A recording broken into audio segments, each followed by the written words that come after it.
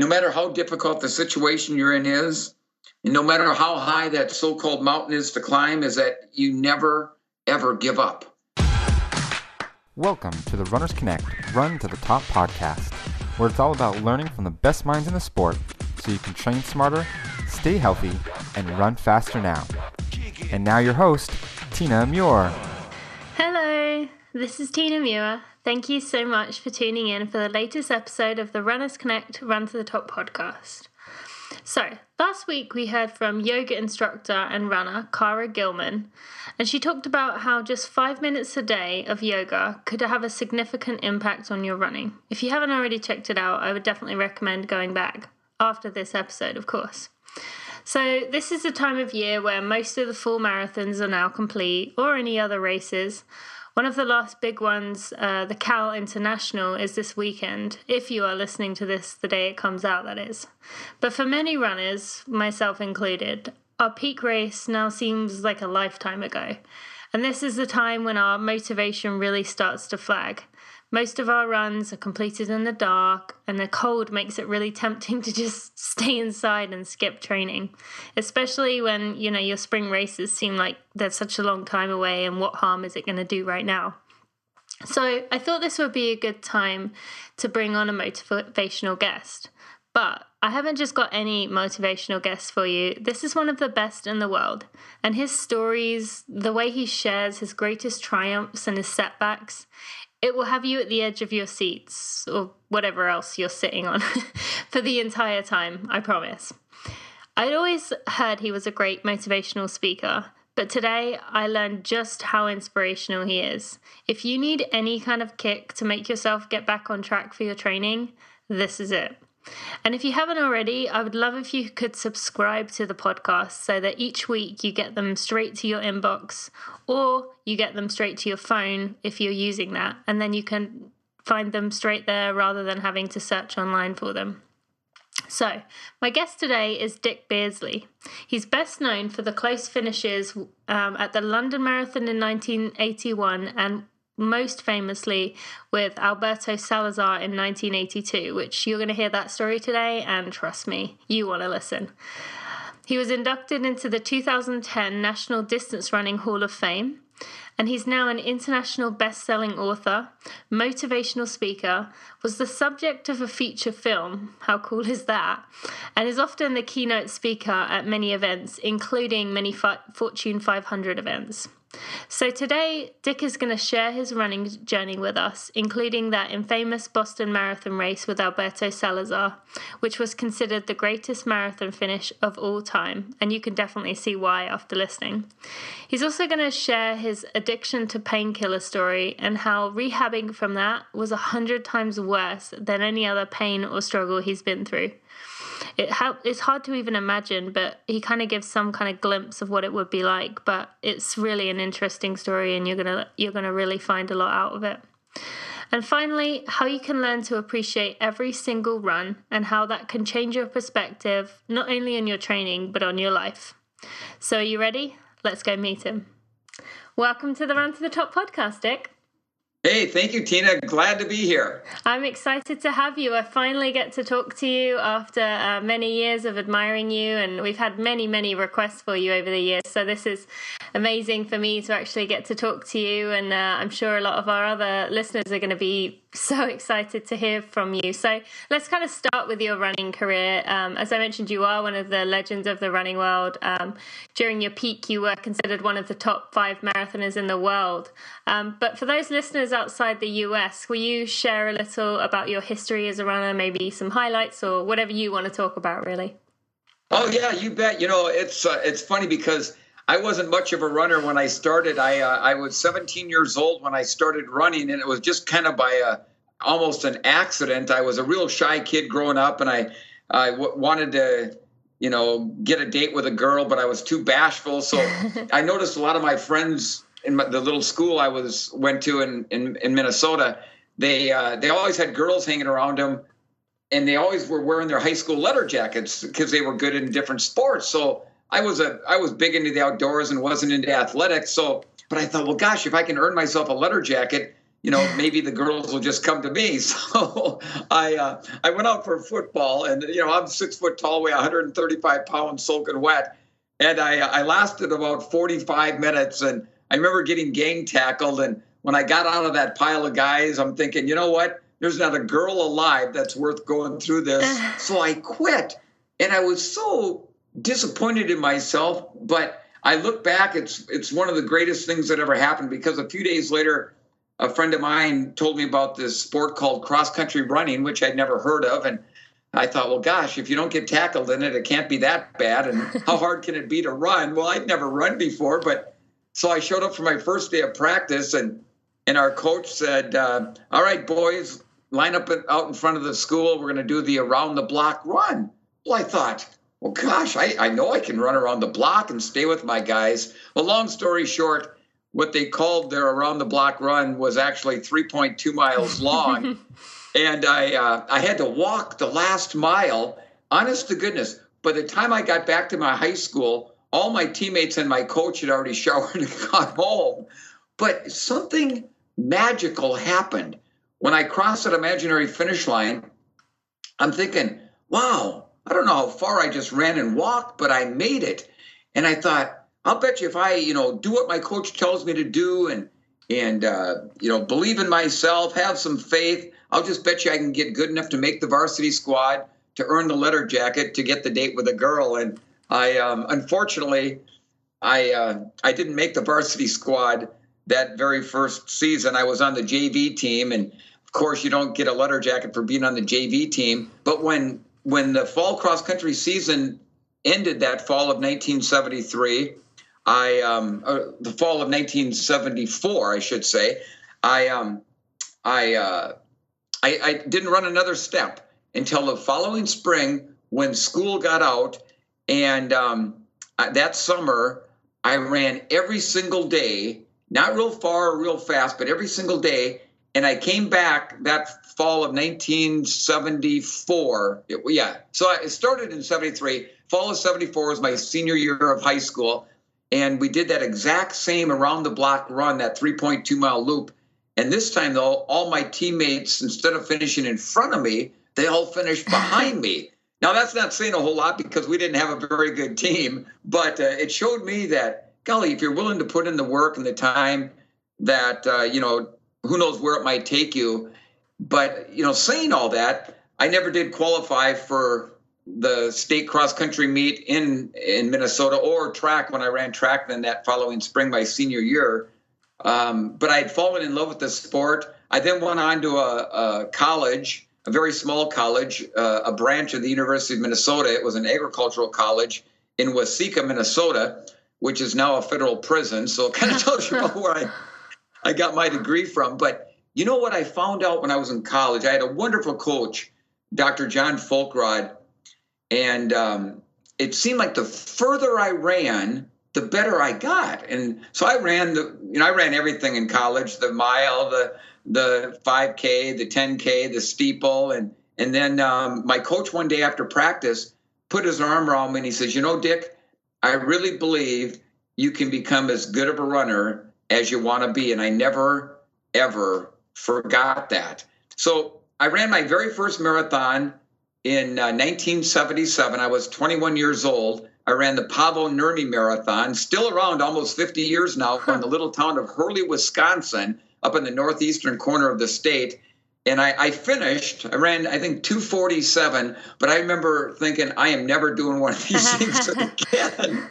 Well, 3 months later, I ran the City of Lakes Marathon in Minneapolis, which is was a prelude to what the Twin Cities Marathon is today.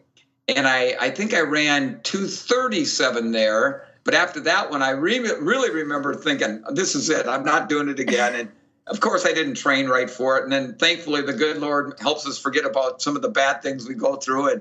And I realized that if you're going to do well at a marathon, you got to train for them. Oh, absolutely. And a successful career you had from there. But before we go on to that, I find it funny that you mentioned about finding, using the letter jacket was kind of a motivation for you.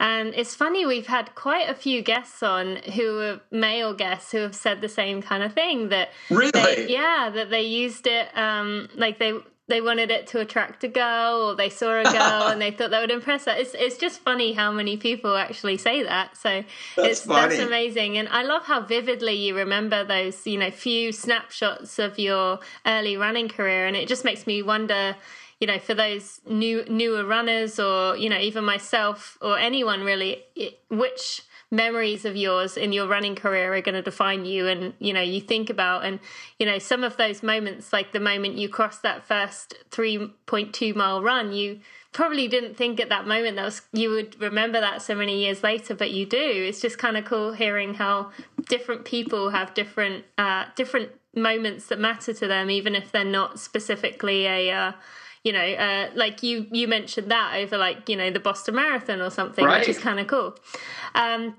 So yeah, then you went on to be very successful, and I'm sure you're used to this. You're most well known for your close finish at the Boston Marathon. So can you share that story with us? Just I think a lot of our listeners would be interested to hear that moment. Absolutely. I'd be happy to. It's hard to believe, but next April, it'll be 34 years since I ran that 86th running of the Boston Marathon. And I can remember it like it happened yesterday morning. Back then the Boston Marathon started at 12 noon. And, it's not the most ideal time of the day to start a marathon, but that was tradition back then. And back then they held with all their traditions. And, and anybody running Boston, it's always a crapshoot with the weather. I mean, I was out there to train, and 10 days before the Boston Marathon in 1982, we had a nor'easter move in there, and it snowed 2.5 feet. And then on race day, it got to 80 degrees that day. So, wow. But I remember standing on the starting line, and the starter puts up his starting pistol, and he hollers 1 minute. And I remember looking to my right, and a couple of guys down from me on that front line is Alberto Salazar, who was then the world record holder. And I look to my left, and I see my running idol, Bill Rogers, standing there. He won the Boston Marathon 4 times. And I'm looking up and down the front row, and I'm seeing all these Olympians and world-class athletes from around the globe. And I remember thinking, Dick, what in the heck are you doing on the same start line with these guys? But before it went in one ear and out the other side, I remember thinking, oh, wait a minute. You've done the work. You deserve to be here as much as anybody else. And with that, the gun went off. And Alberto Salazar, he shot out of that starting area like he was shot from a rocket. And I remember I was right along his side. We went through the first mile of that 26.2 mile race in 4 minutes and 33 seconds. I know. And I'm hanging on for dear life. And, hanging on when you still got 25.2 miles to go isn't a real pleasant thought to have. But I thought, Dick, you're just a little nervous, hang in there, you're going to feel good. And I hit mile number 2, and I felt worse than I did at mile number 1. And I'm thinking, okay, what's going on here? But just, hang in here. This is the race you've been pointing to for months and months. Well, I hit the 3rd mile, and I'm not kidding you. The first thought that crossed my mind, now I'm one of the most positive people you will ever meet, but the first thought that crossed my mind, I felt so bad, was to drop out. I thought, I don't have it today. I might as well just drop out and save it for another day. And, how different my life would be today if I had taken that easy route out. I probably wouldn't be talking to you today, and who knows what I'd be doing. But I thought, no, Dick, you can't drop out. You've worked too hard for this, and hang in there. So I hit the 4th mile, and I didn't feel any better, but I didn't feel any worse. And at that point, that was a huge confidence builder for me. And then within the next mile or two, I started feeling really good. And I thought, you know what? Maybe I've got a chance to win this thing. Now back then, there was no fencing or anything like that along the roads. So the crowd was right on top of us. And because it was such a beautiful day to spectate, they said there was 1.5 million spectators on the course, and I believe it. It was incredible. Now, get this. Back then, there were no aid stations. You just got water from anybody that was handing it out. So I remember running by people, and I'd grab a cup of water, and I'd look at it, and if it looked pretty clear, I'd drink it. And if it looked a little discolored, I thought, I better not. You never know what somebody might have done. And so I'm in that lead pack, and as each mile went by, that lead group got smaller and smaller until we got to the 17-mile point, and there were 2 guys left in that lead group, Alberto Salazar, the world record holder, and as the Boston Globe newspaper had dubbed me the day before, Dick Beardsley, the country bumpkin from Minnesota. and nobody had given me, or for that matter, anyone else, much of a chance against Salazar. Well, when you get to the 17-mile point is when basically you take your first turn on the course, and it's on the Commonwealth Avenue. It's at the famed fire station there, and that's where all the fun begins. The next 4 miles is where the big hills are. And my coach, Bill Squires, told me, he says, Dickie, if you're in that lead group, when you make that turn and start heading into the hills, I want you to run every hill as hard as you can on the ups and even harder on the way down to try to break away from everybody. And my coach, Bill Squires, one of the greatest coaches in the world, I would have done anything he told me to do. And so I remember rounding that corner, and we got to that first hill, and I ran it as hard as I could, trying to shake Alberto. He was right there. Second hill, same thing. Third hill, same thing. And then we're at the bottom of Heartbreak Hill, the infamous Heartbreak Hill. And, it's the longest, probably steepest hill on the course. And I remember running up it literally as hard as I could. And I remember getting to the top, and I just kind of glanced over my left shoulder, and Alberto was right, in my back left pocket. So coming down the backside of Heartbreak Hill, you've got Boston College on the right, and it's a gradual downhill. And seriously, I ran it like I was running the 100-meter dash, trying to break away from Salazar. And I got down to the bottom where it flattened out, and I didn't even have to look behind to see if Alberto was there. I could hear him breathing. And at that point, I could no longer feel my legs. And the thought of running 5 more miles at the pace we were running or faster was almost making me sick to my stomach. Mm-hmm. But I knew as bad as I was hurting, Alberto had to be hurting just as bad. Now, you got to remember, back then, in those days, we didn't have goos and gels and jelly beans and things like that. But the one thing we had back then, and the one thing that runners have today, and you have with you as long as you walk the face of the earth 24/7, and that's that powerful stuff the good Lord put between your ears called the brain. Mm-hmm. And it's powerful stuff. And if you use it right, it can work to your benefit. And I remember thinking to myself, okay, Dick, no matter how bad you're hurting, you can run 1 more mile. And my brain convinced my body that, okay, body, all you got to do is run 1 more mile and you're going to win this race. So next thing I know, I see the 22nd mile mark, and I'm thinking, oh gosh, that went pretty well. 1 more mile, Dick. And man, there's the 23rd. I still got a stride and a half lead. And I say it again, just 1 more mile, and there's the 24th. And at this point, the crowds are so loud, you can't even imagine what it's like. And up to about the 22nd mile, most everybody seemed to be cheering for Alberto Salazar because, he grew up out in the Boston area. But then it changed. They weren't cheering all for Alberto. They weren't cheering all for me. They were cheering for both of us because they were seeing 2 young American boys basically going head to head from the very beginning. And now it was coming down to the last few miles.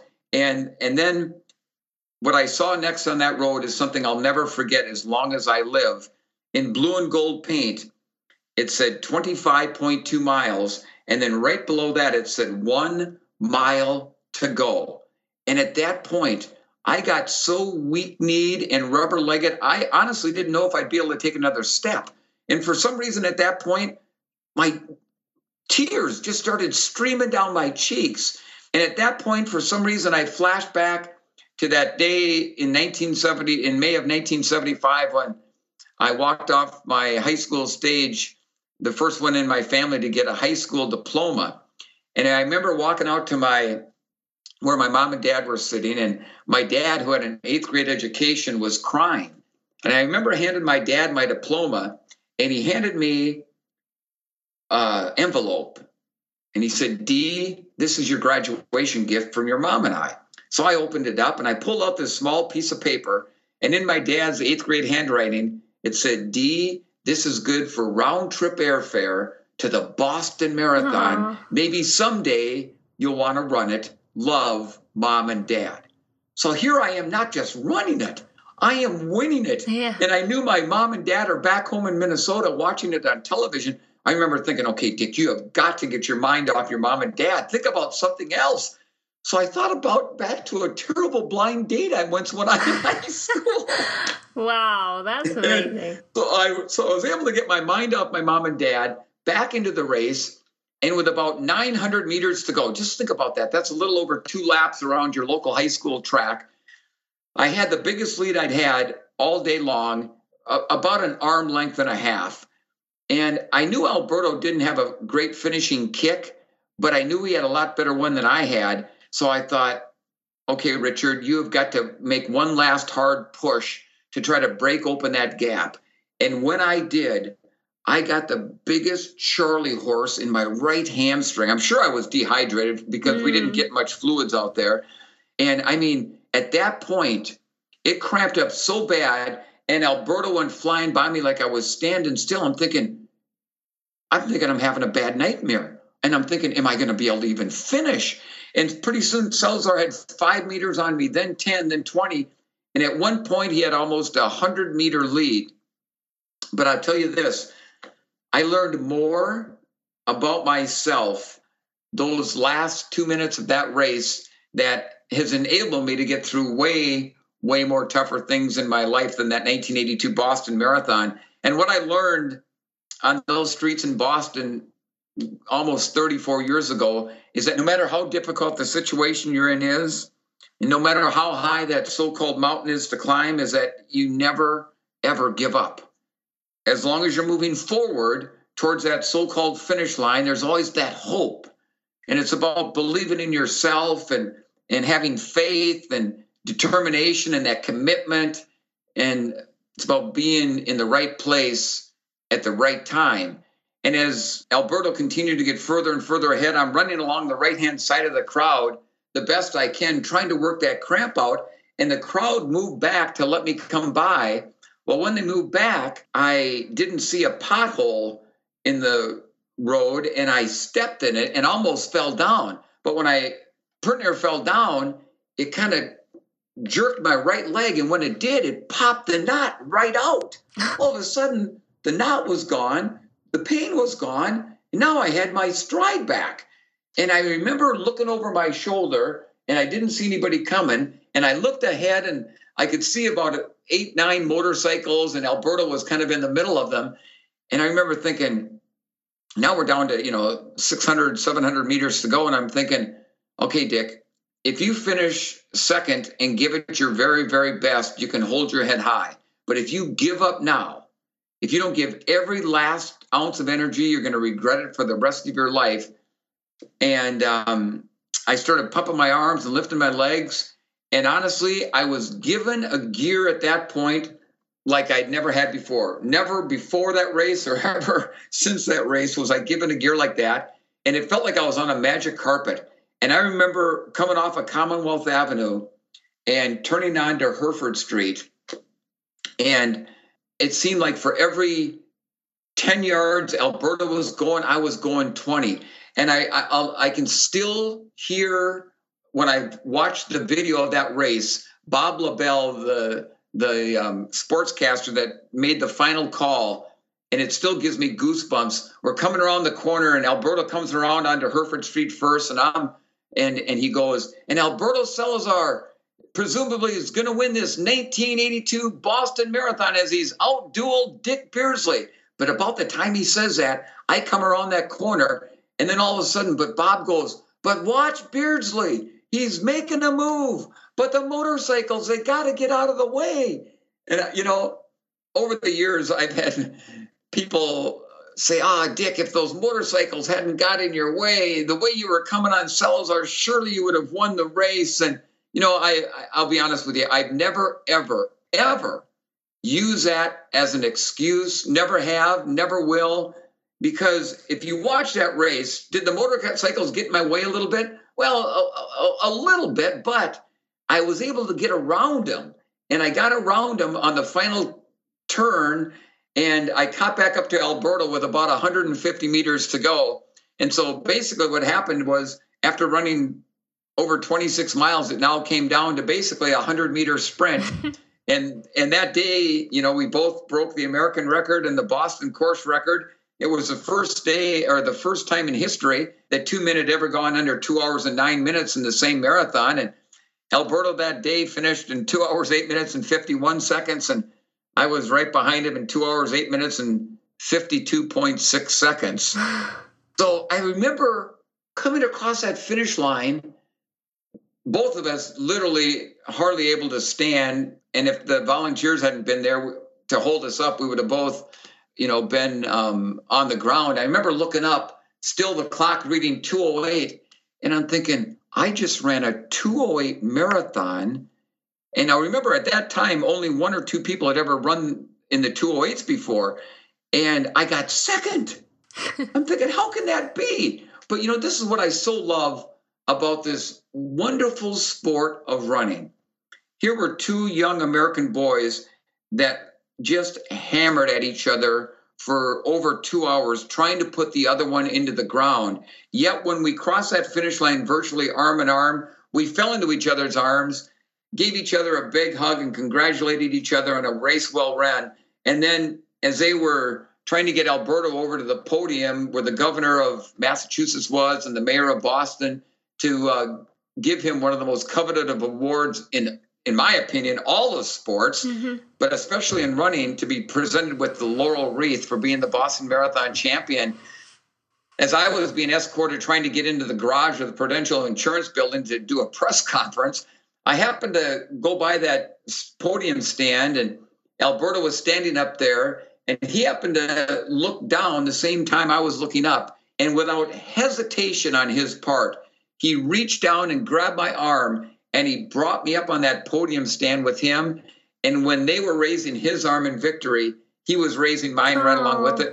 And that's something I'll never forget as long as I live. Wow, that is amazing. Now I can definitely see why you're such a good motivational speaker there. You had me, and I'm sure everyone listening, so enthralled in that story. And that was, it brings chills to me. It brings all these emotions of so many things. And wow, thank you so much for sharing that. That was absolutely incredible welcome to hear. And I hadn't heard it in that much detail before, so that was amazing. And, there was me thinking I would ask you, were you devastated at the finish? But, it sounds like the complete opposite. You realized just how special that was. And of course that thought was in your mind, how did I not win it with that time? But what a duel there. Although, go on.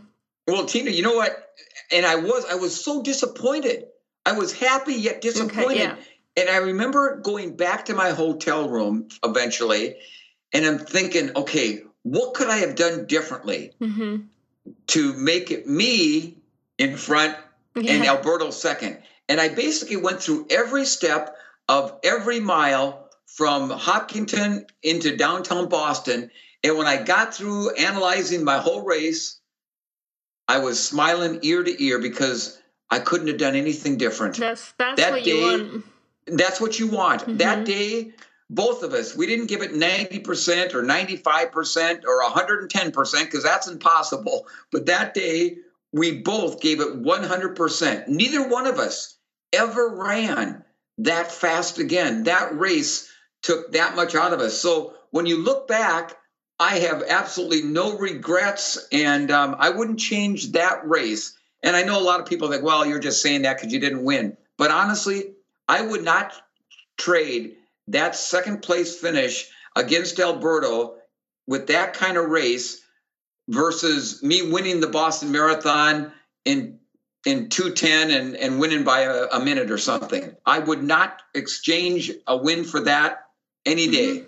Wow. Yeah, I could see why, and that's exactly at the end of the day, you did the ultimate. You absolutely left it all out there, and I love how humbling it is. It's admirable that you even with all that, you still not only see the positive, but you see it as like a life-changing moment, and you see it as a point in time that will never be taken away from you. And like they say, pain is temporary, glory is forever. Well, you truly are showing that you gave it all, and you got the results from it, and it changed your life. I mean, I'm guessing the rest of your life from there, no one ever didn't take you seriously. And would you ever say that at a point in the future, in a race in the future, that you thought about that moment and were like, I'm not going to like lose the last few seconds again? Did it help you anywhere down the road in a race? Well, I don't know if it helped or not, but I know what that race sure did. After that race, every race I went to, it didn't matter if it was a ma and pa 10K or a big race somewhere, I had a big bullseye on my back. Everybody is, at that point, everybody's out to beat you. Mm-hmm. And I did feel a little more pressure of, like, I felt like I had to perform great in every race that I ran after that. Mm-hmm. In my mind. And of course, some races I ran pretty good. Other races I stunk it up. And it took me a while to realize that, you know what, Dick, you go out and run the race the best you can. And some days you're going to win races, and some days you're going to not win races. And if you look at anybody's running career at a high level, I don't care who it is, when you look at all the races that I've run, and yes, I was fortunate to win a number of them, but you know what? I finished second and third and fourth and fifth and 155th a lot more times than I ever finished first. So we got to put it in perspective a little bit too. Yeah, well, I also think, it's good for people to hear that in that race, that epic race, I hate the word epic, but that is what describes that race. You didn't feel great the first mile. And I think, that shows people that not only do elite runners, people as talented and as incredible, racing and almost beating Alberto Salazar, who was like untouchable at that time. Not only could you feel bad the first, not just 1, 2, 3, 4 miles, but up to 5 miles in, consider dropping out, and yet you came back and ran that race. And then just, the fact that you were able to do what you did, it's just, I think it's great for people to see that, running is what you make of it, and it's what you kind of give to it. It gives back what you give it. So it's really, absolutely, really amazing to hear you say that, and very inspiring. And did the motorcyclists say anything to you after the race? I'm just curious. Were you're like, no, oh, sorry, we got in your way, or anything? Or was it just they were gone? No, they never did. But I did. I think it was the 10th anniversary of that race. They brought Alberto and I back, and one of the police officers who was on one of the motorcycles that day did come up to me and apologize for, they thought I was basically out of the race. That's why they kind of surrounded Alberto. So they didn't see me coming up at the end.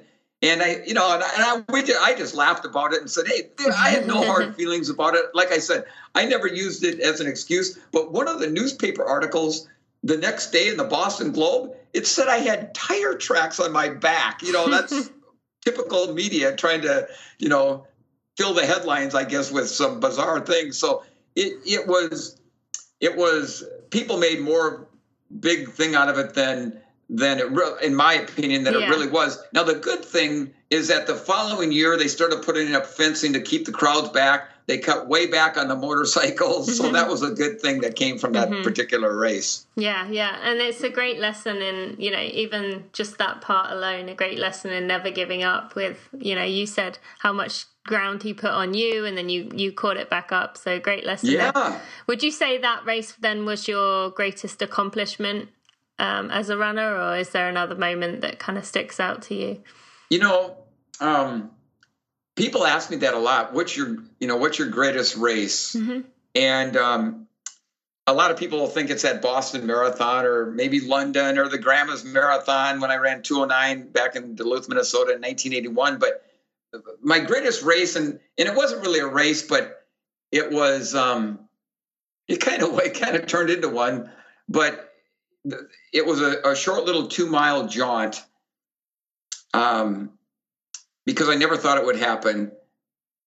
It was with my son, Andy. And it's kind of a neat story because my son, Andy, was kind of a couch potato growing up, and he just wasn't into fitness or anything like that. And but he joined the Army, and he just gotten back from basic training, and then he was getting ready to head to Germany where he was going to be stationed. And so him and I, though, we drove out to my sister's in Montana, in Helena, for my niece's high school graduation.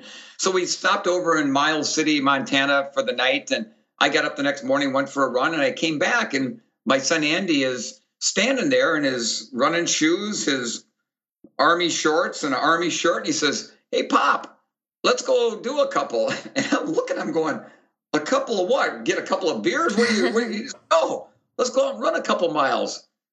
And I go, "Oh, okay." And I'm going, "Thank you, Lord," because I never, ever thought I would see the day when I would be running a couple miles with my son, Andy. So we get outside the hotel, and I had my Garmin on. I said, "Well, how about we'll go out a mile and turn around?" He says, "Okay, sounds good." So off we go, and he's setting a pretty good pace. Well, towards the end of that first mile, we go down this long, pretty steep hill, and we get to the bottom, and I go, my Garmin chimed. I go, "Andy, there's a mile. We got to turn around." He says, "Okay, Pop." And I'm thinking, well, he's going to be walking back up that hill. So we turn around, and we start going back up this steep hill. Now, he slows down, but he's not walking. He's still running pretty good. Well, we get to the top, and it flattens out, and he takes off. And I'm doing everything I can to stay with him. And we finally get back to the hotel, and we stop, and he turns, and he gives me a big hug, and he says, "Thanks, Pop." And that, without doubt, is my greatest run I've ever had. Mm-hmm. And it's one that I'll remember as long as I live. Yeah. That's my greatest run, my greatest race. No, and I can definitely see that. And, I don't know how much you want me to say for those listening, but Andy is no longer with us, so that, I can see why that's a very special moment for Dick. And, thank you for sharing that. I mean, that makes me smile even thinking about having a run with my child someday. And thank you, Tina, because, my son, Andy, he fought in Iraq, and he got, back from there. But unfortunately, he died about a month ago, and so it's been difficult.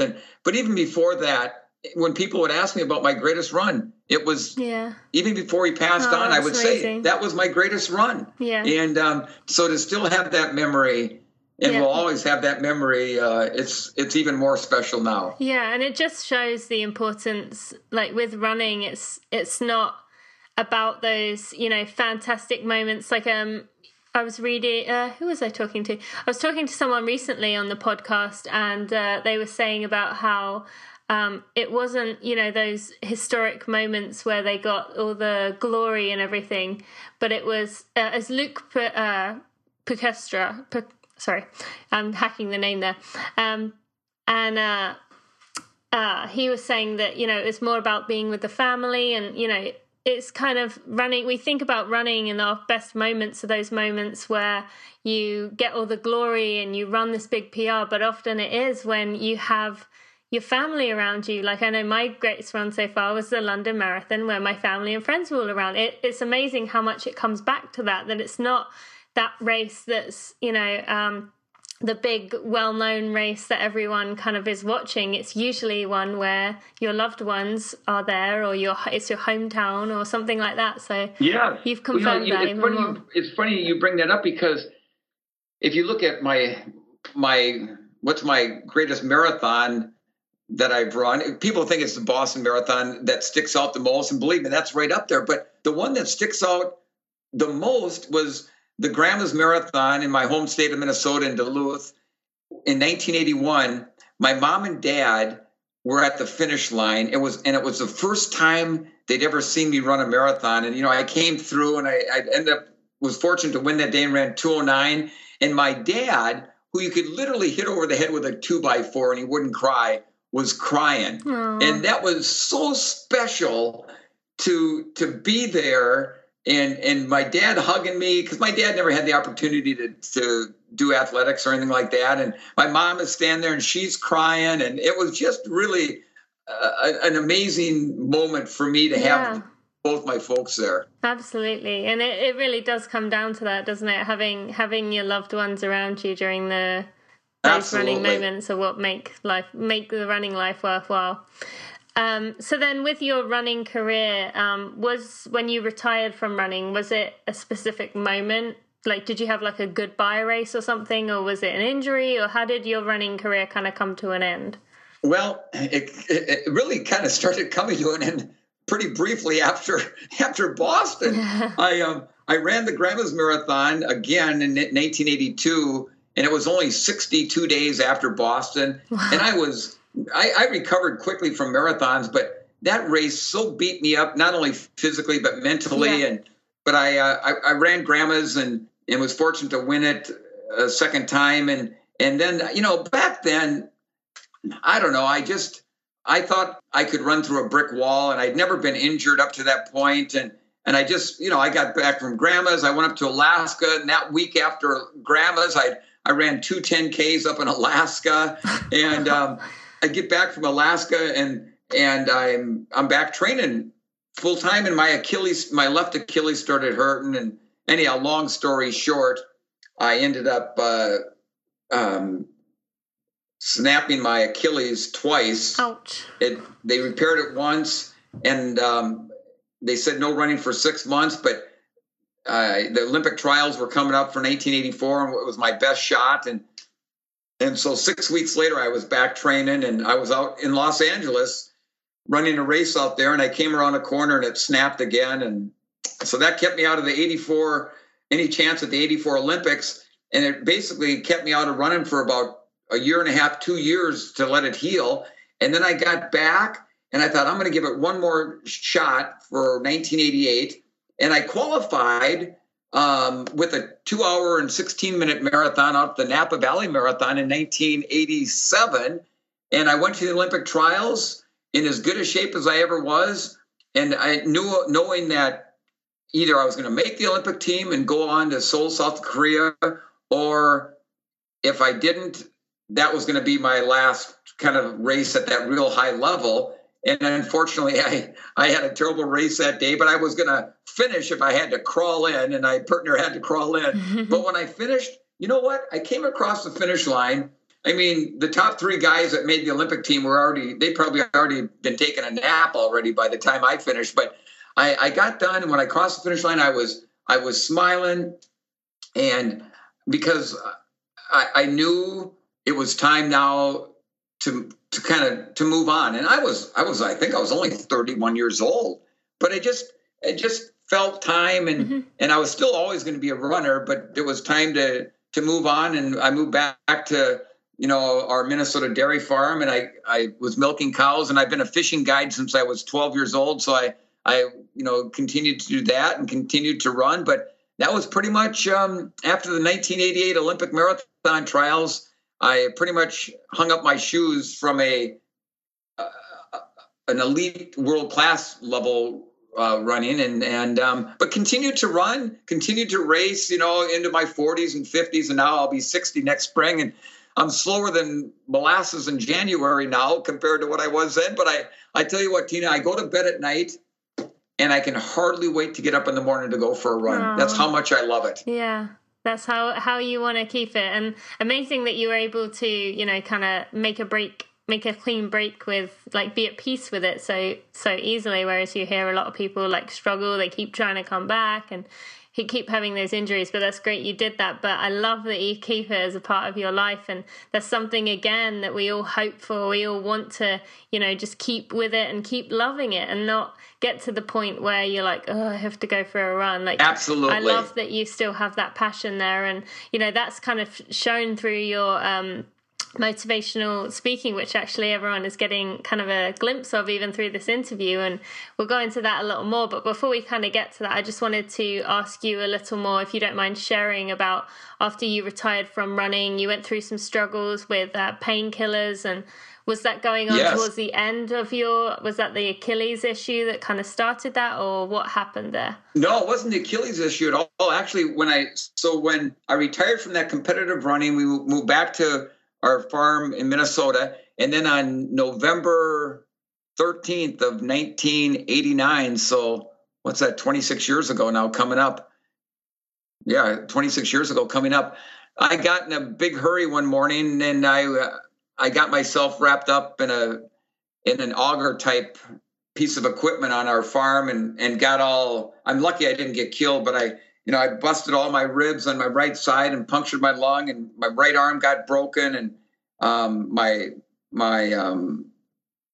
left leg partner got torn off, but I had incredible doctors and surgeons and nurses and physical therapists, and they put me back together, and but that's where I got my first taste of narcotic pain medication. And like most people, you're on it for a short period of time. They wean you off of it, and no problems. And that's the way it was with me. And then, unfortunately, about 2 years later, I got in a bad car accident when a lady ran a stop sign, and I busted up my back and had to have more surgeries. And anyhow, one thing led to another, and I ended up getting addicted to these narcotic painkillers. Now, you're looking at a kid growing up. I didn't drink. I didn't smoke. I've never done any illicit drug. And now, I'm hooked on these crazy painkillers. And, I started, when I couldn't get any more pills from one doctor, I'd go to another doctor, and then another and another. And then when I ran out of doctors, I started doing something that I can't even comprehend even thinking about doing, let alone actually doing. I started to forge my own prescriptions. That's how out of control my life was. And, I knew that obviously it was illegal. I knew I could go to prison. I knew I could lose everything I'd ever worked for in my life. But at that point, all that mattered was to get the drugs, to take the drugs, and make sure I didn't get caught. Now, by August of 1996, I was taking a cocktail of Percocet, Demerol, and Valium, all very highly addictive drugs, 80 to 90 pills a day. Wow. And that I didn't die is an absolute miracle. And what's even a bigger miracle, and I thank the good Lord every single day, is that, I didn't end up hurting or killing some innocent person. I was driving my vehicle lots of times down the road under the influence, barely able to keep my eyes open. How easy it would have been for me to have blacked out and gone across the center line, and who knows what could have happened to somebody. But thankfully, thank the good Lord, it never did. And then thankfully, on September 30th of 1996, I got caught. And I knew I was in a lot of trouble, but I was so blessed and so thankful that I was still alive. And I knew the only chance I had, if there was any chance at all to get better, was to be 100% truthful and take responsibility for my actions. And that's what I did. And, I got into a treatment program, and I was very, I felt terrible about what I had done. And I was given probation and no jail time or anything like that. But luckily I got into a really good treatment program, and God willing, coming up in February, it'll be 19 years of sobriety from those narcotic painkillers. So I'm very blessed with that. That's for sure. Yeah. And then during that time, did your loved ones know what was going on, or were they aware, to some extent, of how addicted you were? I was really good at hiding it. Yeah, really good at hiding it. My two sisters thought something was going on. My dad, who was dying of cancer, he died in July of 1996. And pancreatic cancer.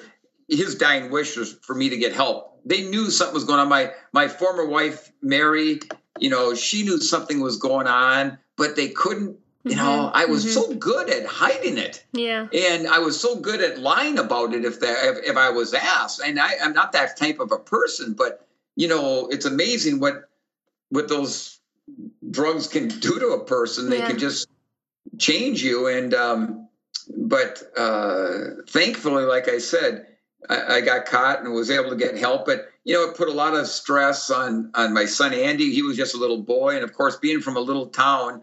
When the news broke, of course, it was all over the newspapers and the news, not because of it happens to a lot of people, but because of the runner I once was, it was a news story. And I felt terrible for my family. Way as hard as it was for me, I think it was worse on them because, my son Andy was, I don't know, 6th or 6th grade at the time. And, kids, mean kids can be to each other. They thought, I was a drug dealer, they were, and my then wife, Mary, from being from a small town, it was just really difficult for everybody, but especially for them. Would you say that was kind of worse, the physical struggles you went through in your races? Would you say, that's hard on you physically and emotionally, but I'm imagining this was significantly worse, 100 times, 100 times worse. When I got into the hospital then and going through the withdrawals from the opiates, I can't even begin to tell you how nasty it was. I mean, I basically went for a week without sleeping, and I would lay in the hospital bed at night crying because I ached so bad in my bones and my arms and legs. I can't even describe it to you, but I remember thinking if I would have had access to a saw, I think I would have sawed off my arms and legs. It would have had to felt better than what I was going through. And in the morning, it was just an effort just to get my legs on the outside of the bed and to put on a clean pair of pants. It seemed like it took me forever. And there were mornings that when I was supposed to get up, walk down the hallway of the hospital to my group meeting to try to learn how to get better. But there were mornings I was so sick, I couldn't even walk. I had to crawl on my hands and knees like a dog crawling along the floor. And I remember one day crawling along the hallway of the hospital trying to get down to my group meeting. And I blacked out. And I remember waking up in my own vomit. And I remember at that point looking up and saying, God, either just please help get me better or just take me. And that night, I slept that night for a little bit for the first time in over a week, and then a little more the next day. And, after I'd been there for about 21 days, I started feeling what it was like to be Dick Beardsley again without all that drugs in my system. And I really enjoyed how it made me feel. And again, I was just very fortunate to get through it. Yeah, wow, what a story. And thank you for sharing that. And, I'm sure a lot of that has, and obviously other things you went through in your life, which you've mentioned earlier, have helped you become the motivational speaker that you are. And, you're one of the best in the world. But do you have any specific advice for advice you would give to a runner who might be in a state of struggle, either in their running or just in their life, and they feel like they want to get that control back? Do you have any advice for people who are struggling? You know what? I'll share something with the listeners that I never used to share it with anybody. And then, I don't know, 3 years ago, at the end of one of my talks, it just felt like the right moment to share this. And now I share it pretty much at the end of every one of my talks. And it's something I try to do every morning, and anybody can do it. And it's always helped me immensely, no matter if I'm having a great day or a rotten day or whatever it might be. And it's these 4 things are this. When I wake in the morning, I try to wake up with a smile on my face, enthusiasm in my voice, joy in my heart, and faith in my soul. And those 4 things have gotten me through a lot of difficult times, and hopefully they'll help some of the listeners get through some of theirs also. Absolutely. Thank you. That is great advice and very true. And I've actually had a lot of people recently even mentioning, if you're struggling in a race, to try and smile, because it just changes your whole perspective. Absolutely. Yeah. So that's great. Thank you so much. And just one other thing I was thinking while you were talking a few minutes ago, with the way you became addicted, do you think there's any way that maybe runners have that kind of, that we tend to be like addictive kind of people, as we're so passionate about things that we tend to like hone in on one thing and like, just put all our energy and focus into it? Do you think there could be any relation? Yeah. Absolutely. I obviously have an addictive personality. There was, like, back in my heyday of running, I mean, I never missed a day of running. I ran twice a day, 7 days a week. Mm-hmm. And rain, snow, sleet, hot. The coldest I ever ran, and this is actual temperature, was February of 1982. It was -60 back home in Minnesota. And I still went out and got my run in. And so I think most runners, especially people that have been doing it for a long time or take it quite seriously, have that addictive personality. I think if you harness that type of personality, it can be really, really good in certain things. Now, saying that, it can also not be a good thing too. Now, I still run pretty much every day, but you know what? If I miss a day, I don't worry about it anymore. Where, back in my younger days, it's like, man, if I miss a day of running, I'm going to get out of shape. Well, that's how goofy I was thinking, back then. But I think most top distance runners you almost have to have a little bit of an addictive personality to get to the top, to be willing to push mm-hmm. when you don't want to. Yeah. And it was, I've done with all the drugs I was taking. I mean, man, if I decided I'm going to do something, I'm going to do it to the best of my ability. It's a blessing and a curse at the same time. Exactly. Well, great. That's, I just was thinking about that, and it would make sense, wouldn't it? Because we do tend to, like exactly what you said about, getting your run dones, and non-runners kind of always say to us, like, what is wrong with you? Why can't you just take a day? But like to runners, we can't do that. So then what's the best way for people to keep in touch with you or follow up with what you're up to? And is there an easy way to reach you? The best way to reach me, like for speaking opportunities or anything like that, I do also online coaching if anybody's interested in that, and it's all individualized programs. But the best way is to reach me is either Dick at dickbeardsley.com, mm-hmm. or my wife Jill handles all my speaking, and her email address is Jill at jillbeardsley.com.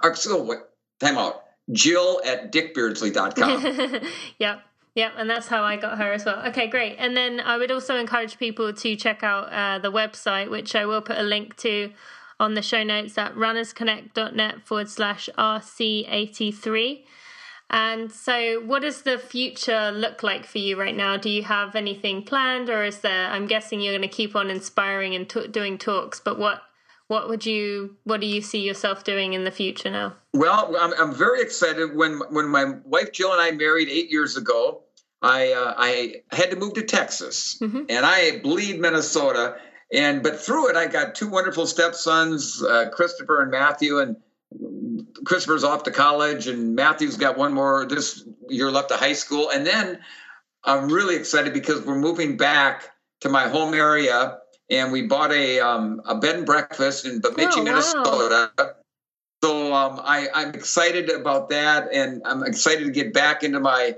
I go back every summer to guide back home, fishing guide. But now to be back there on a permanent basis, I can't even begin to tell you how excited I am to get back and go snowshoeing and look at those northern lights in the fall and the winter time, and going out ice fishing and snowmobiling. And I'm just really excited. So we got some good things coming up here down the road. Yeah. And anyone, what was the name of the bed and breakfast again?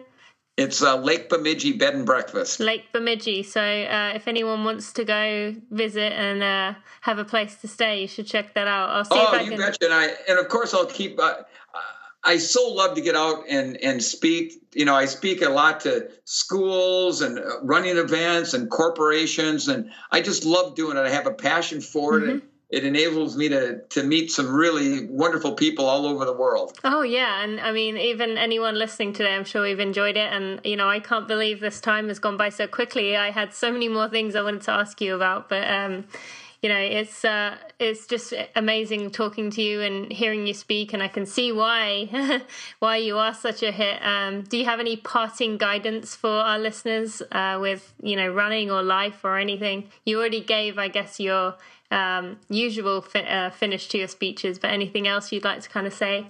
Yeah, just, what, for the runners out there, I know some days running can get a little bit tedious, but just realize how fortunate you are. And when somebody is, honks at you, gives you that mad honk, that you get sometimes, just look at them and think they must not be having a very good day, or they're either that, or they're sitting there with a box of donuts and a cup of coffee and a pack of cigarettes next to them, and they're thinking, I wish I could be out there doing what those people are doing.